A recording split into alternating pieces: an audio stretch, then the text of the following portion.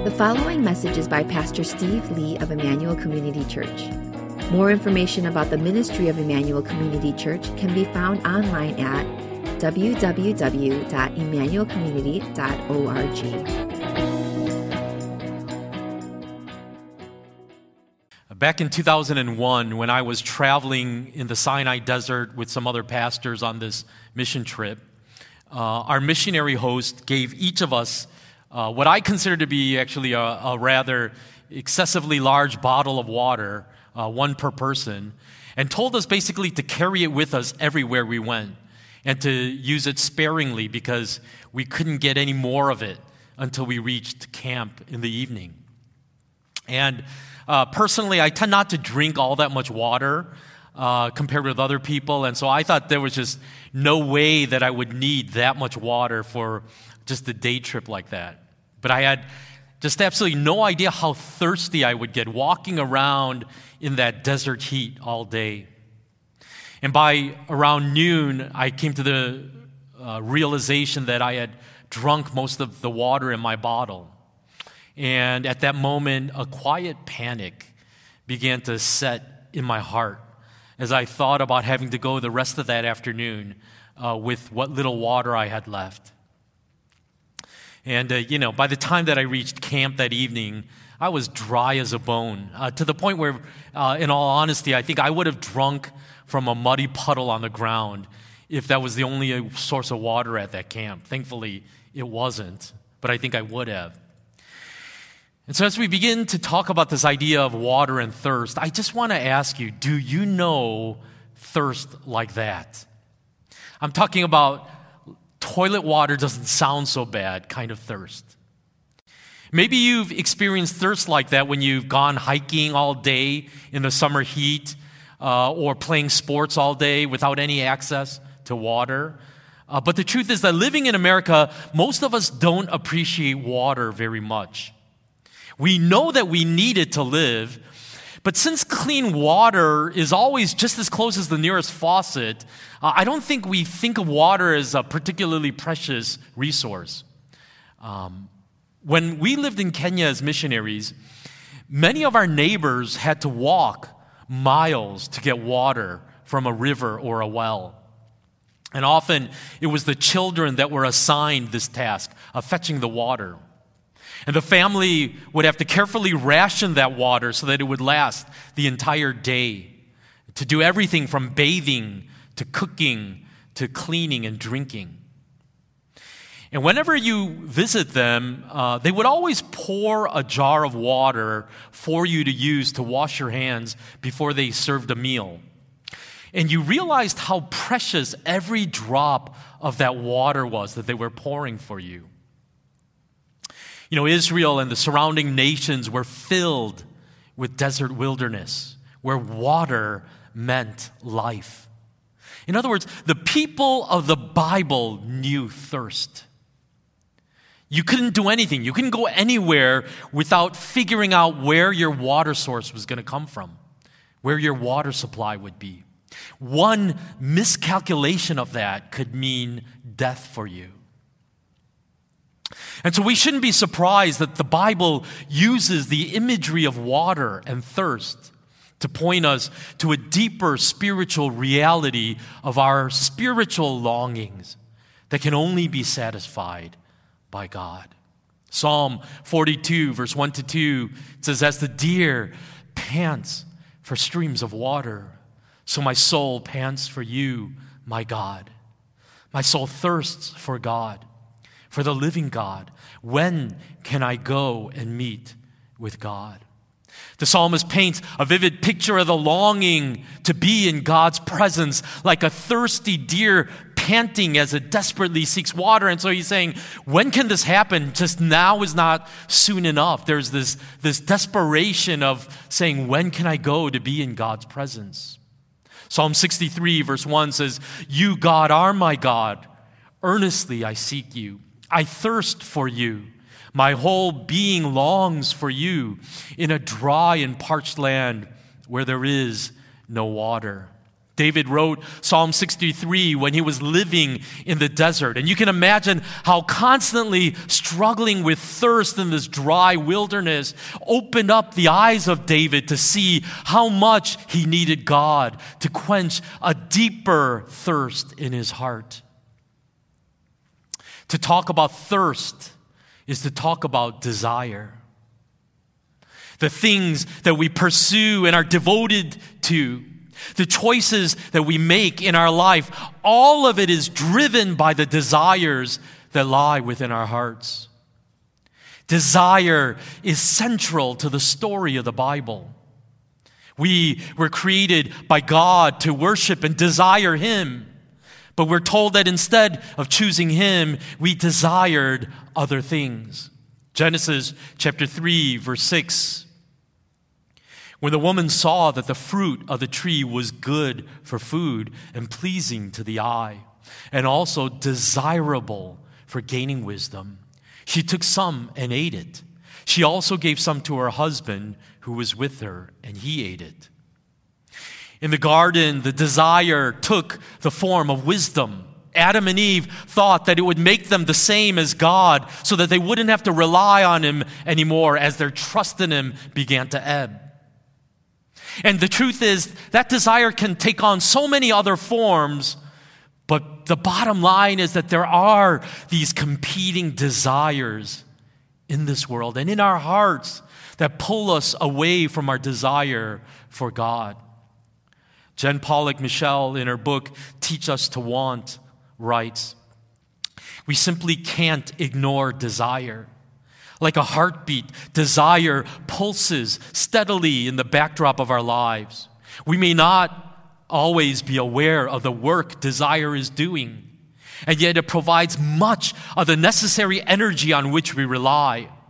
We get out of bed, go to work, go get to the gym, marry or not marry, have babies or not, write books, follow Jesus, because in some measure we want to. Desire is primal. To be human is to want. Every sin is a form of spiritual adultery. And this reveals that desire is at the center of our spiritual formation and transformation. We are not merely cognitive beings whose greatest need is to think rightly about God. Change is not determined merely by having the right information.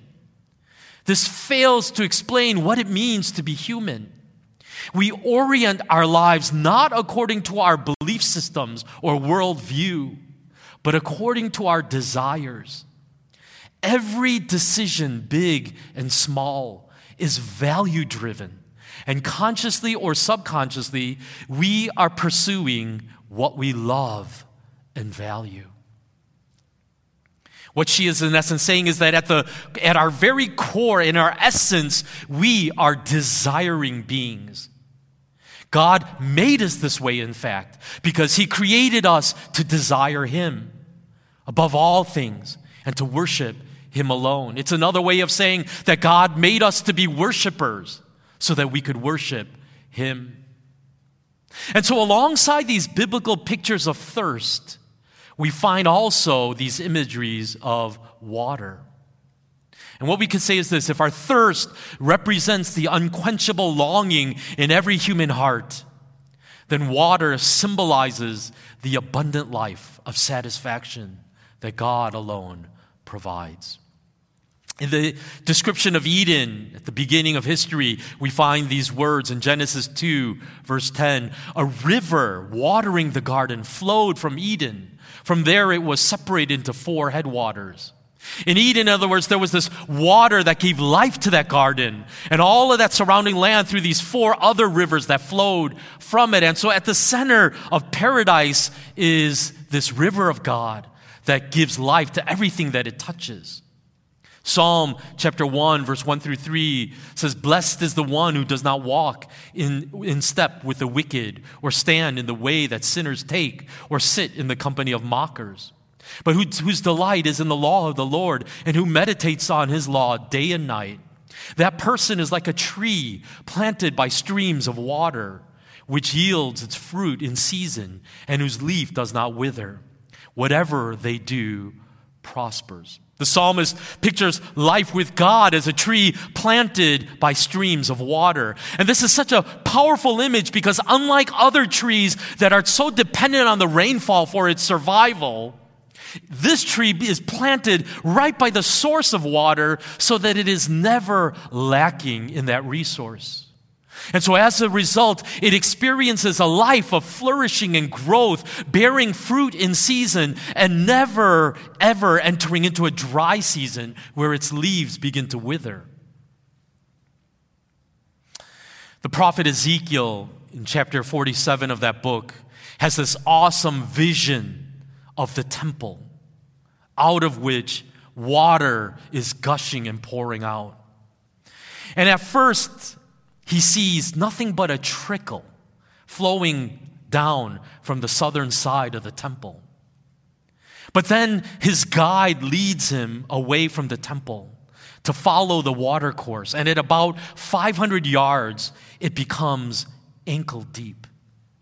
Another 500 yards further down, and it becomes knee deep. And then waist deep. Eventually, the water becomes so deep that it now becomes a river that is so deep and so vast that he cannot swim across it or cross it. And then Ezekiel 47, verses 7 to 9 and verse 12, he says this: "When I arrived there, I saw a great number of trees on each side of the river. He said to me, speaking to the guide that was guiding him, 'This water flows toward the eastern region and goes down into the Arabah, where it enters the Dead Sea. When it empties into the sea, the salty water there becomes fresh. Swarms of living creatures will live where the river flows. There will be a large number of fish because this water flows there and makes the salt water fresh. So where the river flows, everything will live.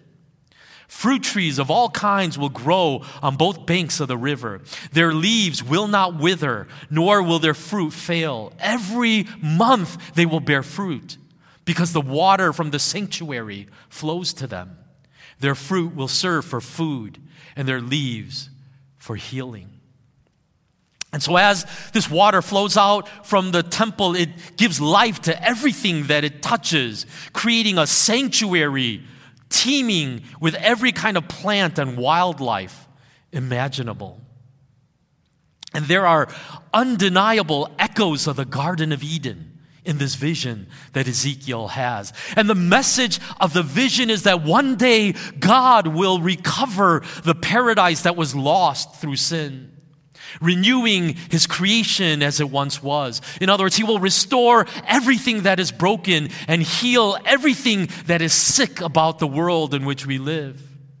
And the way that it will come about is in this form of this living water that will bring about this life and renewal of his creation. And it is this symbolism of thirsting and water in the Old Testament that we need to keep in mind when we read the story of Jesus' encounter with this woman at the well found in John chapter 4. Jesus is traveling in the region of Samaria, and he rests by this well while his disciples go into town to buy some food. And there at this well, he meets the Samaritan woman who has come to draw water for herself. And he asks her for a drink. And she is totally caught off guard by this request. There are a number of reasons why this conversation should not take place between Jesus and this woman. Well, first of all, he is a man and she is a woman. And it wasn't really, quite appropriate in that time culturally. He is a Jew, though. And she is a Samaritan, and that's a bigger problem because Jews don't talk with Samaritans. And so she replies in John chapter 4, verses 9 to 10, "The Samaritan woman said to him, 'You are a Jew, and I am a Samaritan woman. How can you ask me for a drink? For Jews do not associate with Samaritans.'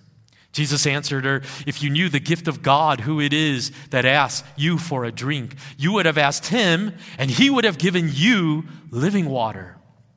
She replies in verses 11 to 12, "Sir," the woman said, "you have nothing to draw with, and the well is deep. Where can you get this living water?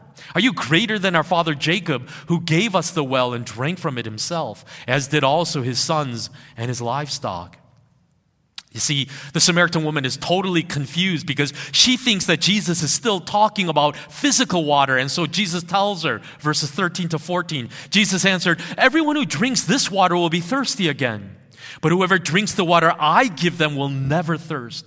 Indeed, the water I give them will become in them a spring of water welling up to eternal life."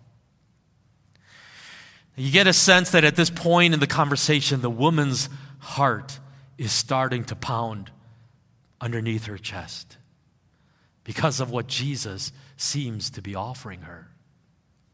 Because Jesus seems to be promising her a perpetual source of water so that she never has to come to this well again because of her thirst.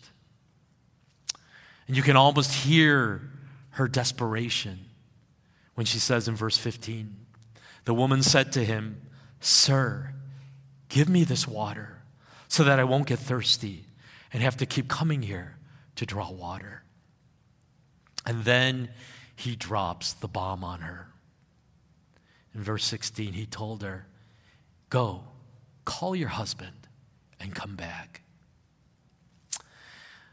I imagine now there's a lump in her throat and her cheeks are feeling really warm. And I think her heart is pounding out of her chest for a completely different reason. Because Jesus presses and because she says in verse 17, "I have no husband," she replied. "I have no husband." And technically, that's true. But it is a clear attempt by her to change the subject and avoid the real issue that Jesus is drawing attention to. And so Jesus presses her further. And Jesus said to her, "You are right when you say you have no husband. The fact is, you have had 5 husbands, and the man you now have is not your husband. What you have just said is quite true." Jesus has just exposed the source of this woman's greatest shame and brokenness. She has gone through 5 marriages, and she is now in a relationship with a 6th man who, for whatever reason, she has chosen not to marry, at least at this point in time.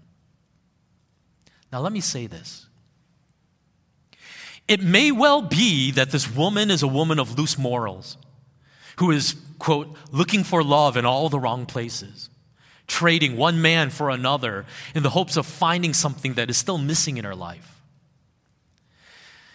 But it is also possible that she is the victim of one man after another who has abandoned her. In fact, I would argue that that scenario may even be more likely, since if you understand Jewish marriage laws, the men held almost all of the power in that society.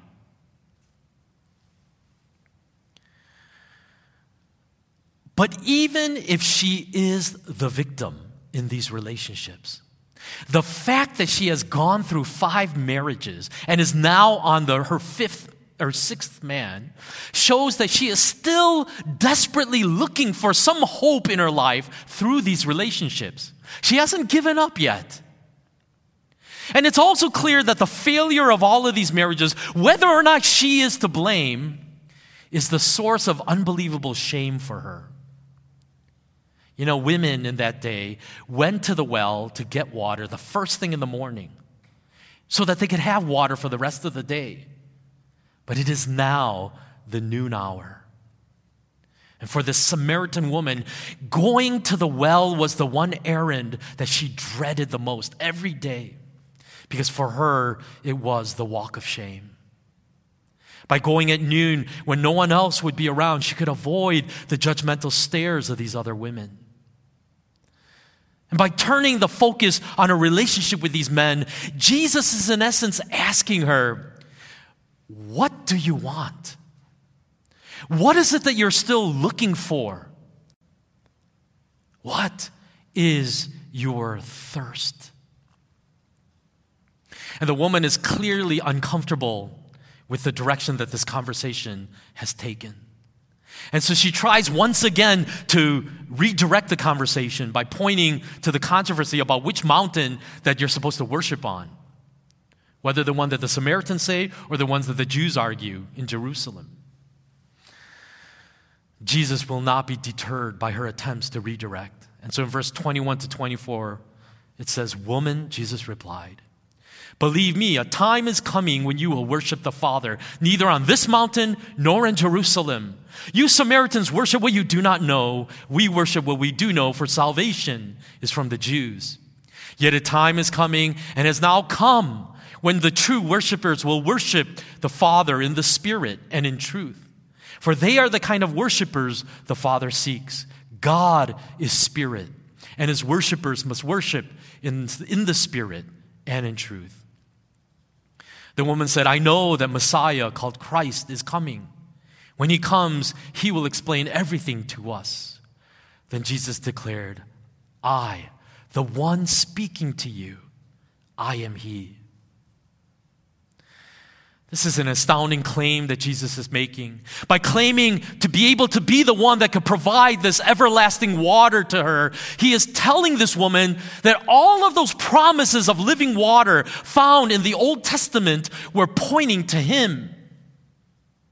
He is saying He is the answer to that river in Eden that was lost. He is the stream in Psalm 1, which allows the tree to bear good fruit. He is the river that is flowing from the temple that Ezekiel saw, that gives life to everything that it touches. In other words, He was saying, I am the source of satisfaction for the deepest thirsts in your life. You know, a few chapters later in the Gospel of John, Jesus explains a little more literally, explicitly, what it means to experience the power of that living water that He came to give us. In John chapter 7, verse 37 to 39, it says this: "On the last and greatest day of the festival, Jesus stood and said in a loud voice, 'Let anyone who is thirsty come to me and drink. Whoever believes in me, as Scripture has said, rivers of living water will flow from within them.' By this He meant the Spirit, whom those who believed in Him were later to receive. Up to that time, the Spirit had not been given, since Jesus had not yet been glorified."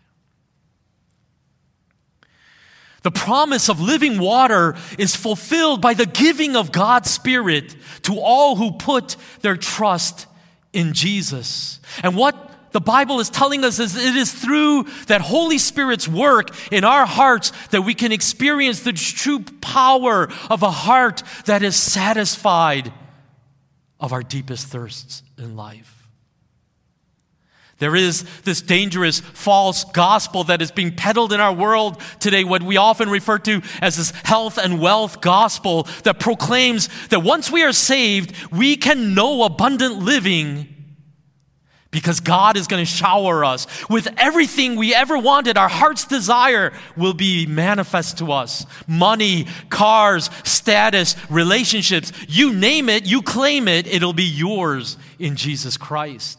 But that is not what the Bible tells us. The deepest way that Jesus satisfies our thirst is by the work of the Holy Spirit in our lives, transforming our thirsts from the things of this world that can never satisfy to our desire for more and more of Him and Him alone. That's why Tim Keller says in his book, Counterfeit Gods, every human being must live for something. Something must capture our imaginations, our heart's most fundamental allegiance and hope. But the Bible tells us, without the intervention of the Holy Spirit, that object will never be God Himself. Keller is pointing us to the critical role of the Holy Spirit in overcoming our idolatries, to redirect the locus of our desire from the things of this world that so easily fail us to Christ and Christ alone, who can satisfy the deepest longings of the human heart. And that's why Paul invites us in his letter to the Galatians to live a life of walking in that Spirit so that we can know that abundance and know that joy and that desire of God for us. In Galatians chapter 5, reading from verse 16 to 18 and verses 22 to 25, it says, "So I say, walk by the Spirit, and you will not gratify the desires of the flesh. For the flesh desires what is contrary to the Spirit, and the Spirit what is contrary to the flesh. They are in conflict with each other, so that you are not to do whatever you want. But if you are led by the Spirit, you are not under the law. But the fruit of the Spirit is love, joy, peace, forbearance, kindness, goodness, faithfulness, gentleness, and self-control. Against such things there is no law. Those who belong to Christ Jesus have crucified the flesh with its passions and desires. Since we live by the Spirit, let us keep in step with the Spirit." Do you see the connection that Paul is making to the work of the Holy Spirit in our life in Psalm 1? Psalm 1 envisions a tree planted by streams of water, and out of that bears fruit in its season. And now Paul is saying when you have the Holy Spirit in you, you become a person that bears fruit in your life. The fruit of the Holy Spirit that demonstrates itself in this total reordering of the passions and desires in your life, to desire the things of God and not the things of this world. And there is an immediate victory that we know in Christ when we are saved. But that's why Paul says you must walk in step with that Holy Spirit, because even as we live in that place of being God's children and being followers of Jesus Christ, there is still a sense in which I could resist that work of the Spirit in my life and still be tempted toward the things of this world. In other words, still being pulled by the things of the flesh. And so we're invited to continue to fight against those passions that wage war within our heart, that we could bear the fruit of the Spirit in our lives. Let's illustrate that in a couple ways. I've always battled with the security and comforts that money could purchase. It was one of the reasons why, as a young child, I had set it as my goal to become a doctor when I grew up, because being a doctor meant being wealthy. But through the work of God in my life, I was actually able to walk away from a career in medicine and instead choose the pastorate. And it would be so easy for me to say, that's the victory of Christ in me. That's what a great person I am, How noble of me, to be able to surrender a career in medicine to become a pastor. But the truth is this: even though I made that decision in one time in my life, it doesn't mean that I can automatically claim that victory indefinitely. I still see the pull of money in my life all the time, and how even in ministry, it is so easy to become so obsessed with that kind of security that money buys. The truth is, there are some things I don't struggle with, and I've shared it before in sermons. It's like my clothing, I am not ashamed to admit that 80 to 90% of my wardrobe comes from TJ Maxx, And I am almost exclusively a shopper of clearance racks, okay? Whatever is out of season, that's great for me. But when it comes to technology, I can't say the same thing. And just a few months ago, when I saw the latest iPhone come out, I wanted to upgrade so badly. My iPhone 7 works perfectly fine right now, but it's not an iPhone 12. And then what happened was one day, my iPhone just went black, and I couldn't get the screen back on again. And I thought, awesome, it finally died, and I can upgrade it happened when Betty was there, and I was showing her. I said, I got to upgrade. I'm sorry, It turned out it was some kind of a glitch. And so after doing a hard reset, I was able to get the screen working again. But then there was this moment where I was thinking, Betty doesn't have to know this. And I can upgrade my phone now without her ever knowing the difference. But then I thought, this phone works perfectly fine. It does everything I need it to do. There's nothing that it doesn't do that actually bothers me. And yet, why is it that I want to upgrade this phone and spend almost $1,000 to do so? It is just this distorted pull of the world that is constantly telling me I need this to be happy. Let me give you another example of this. In a recent message, I shared about how the image of Jesus that's seared into our heads comes more from Hollywood than it does from actual historical evidence. And I apologize that, frankly, even after sharing that with you, most of the slides that I have depicting Jesus continue to reinforce that Hollywood image of Jesus. And it's because there just aren't a lot of good alternatives, okay? Almost all the images on the internet of Jesus look like that. Based on archaeological evidence of skulls found in Israel around 2,000 years ago, though, the image that I'm showing you right now is much more likely what Jesus looked like. And I've shown that image before. In fact, Isaiah tells us he had no beauty or majesty to attract us to him. Nothing in his appearance that we should desire him. Now hold that thought for a minute. Some of you know that in this past year, I've been watching Korean dramas, something I've really never done before in my life. And by watching these dramas, I've come to recognize some of Korea's top television and movie stars. And there's this one guy named Hyunbin that when I look at his face, I think he looks impossibly handsome, okay? In fact, he is so good looking that at times it's so distracting, okay? When I'm watching any drama that he's in, I almost become angry because I think no guy should be that good looking, okay? That I can't even focus on the plot. Now, I don't know whether Hyunbin is a believer or not, and whether we'll be together in the new heavens and earth. But what it means is that Jesus isn't going to be the most handsome guy in heaven. Not even close, okay? It's not even going to be close.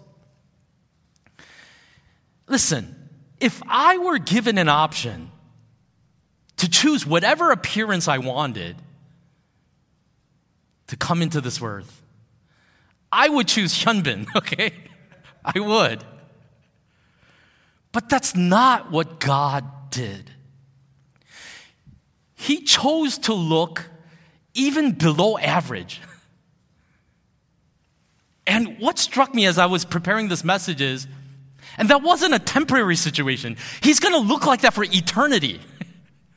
He's going to be below the bell curve in terms of appearance for eternity. There are going to be countless guys that look better than him, more handsome than him in heaven. And I thought about that. Why would God do that? And I thought it's because he's doing that to show us what really matters in life.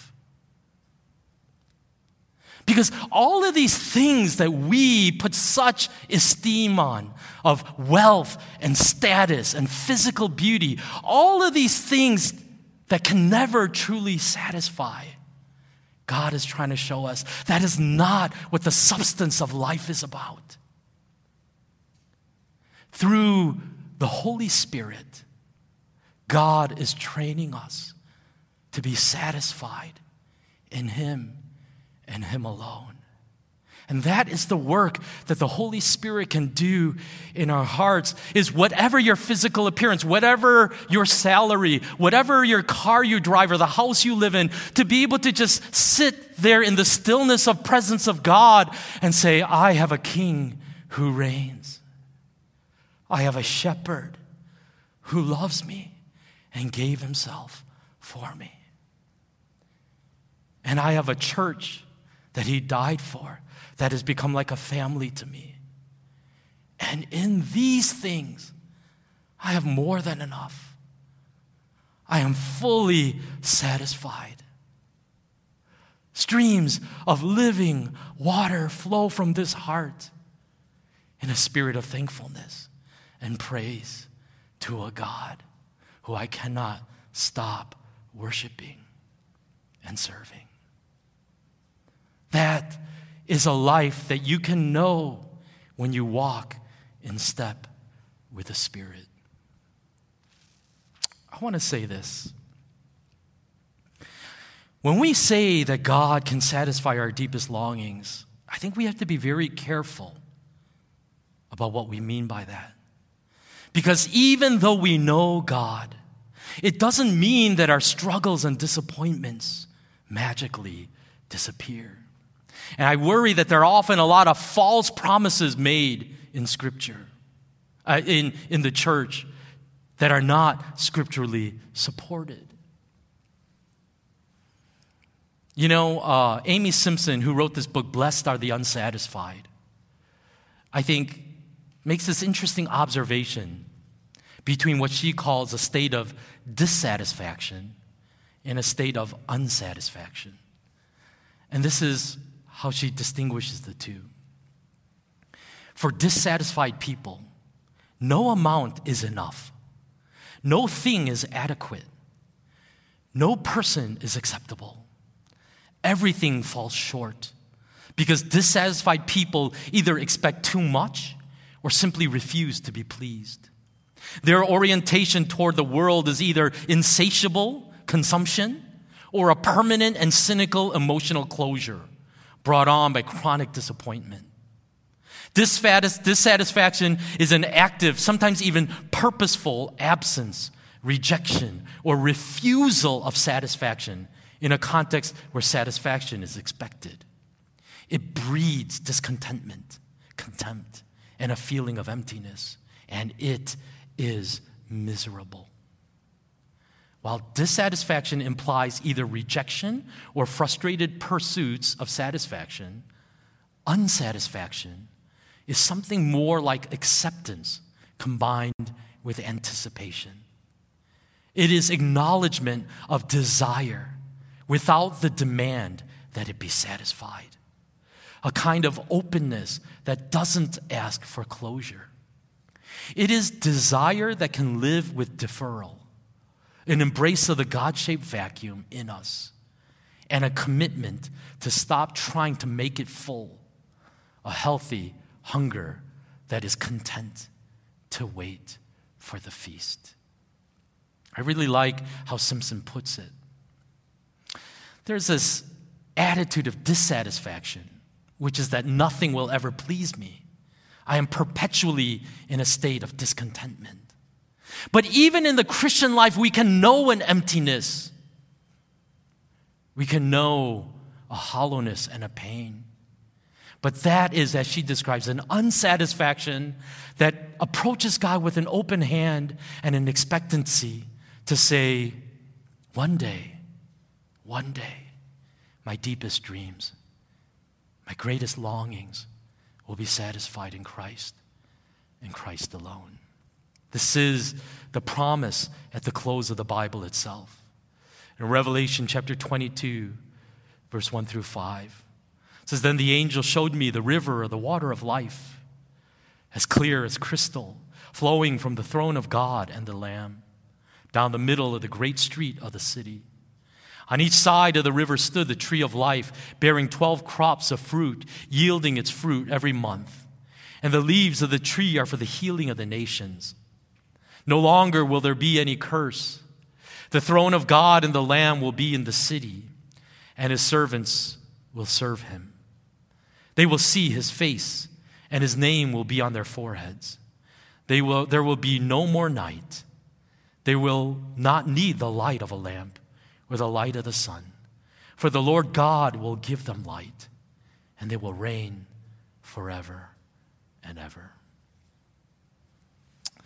We're going to do something a little different Before we go into communion, I just want us to actually sing a song before the communion as a response to this message of the water of life. And it's an old song called More of You. And I want you to sing this song as a prayer to God. Jesus, I am thirsty. Won't you come and fill me? Earthly things have left me dry. Only you can satisfy. All I want is more of you. Let's invite the work of the Holy Spirit into our hearts. And through that work of His Spirit, that He would change our desires from the things that so easily woo us, these cheap substitutes that the world offers that can never satisfy, to turning our focus on Christ, who is the one true source of satisfaction in our world.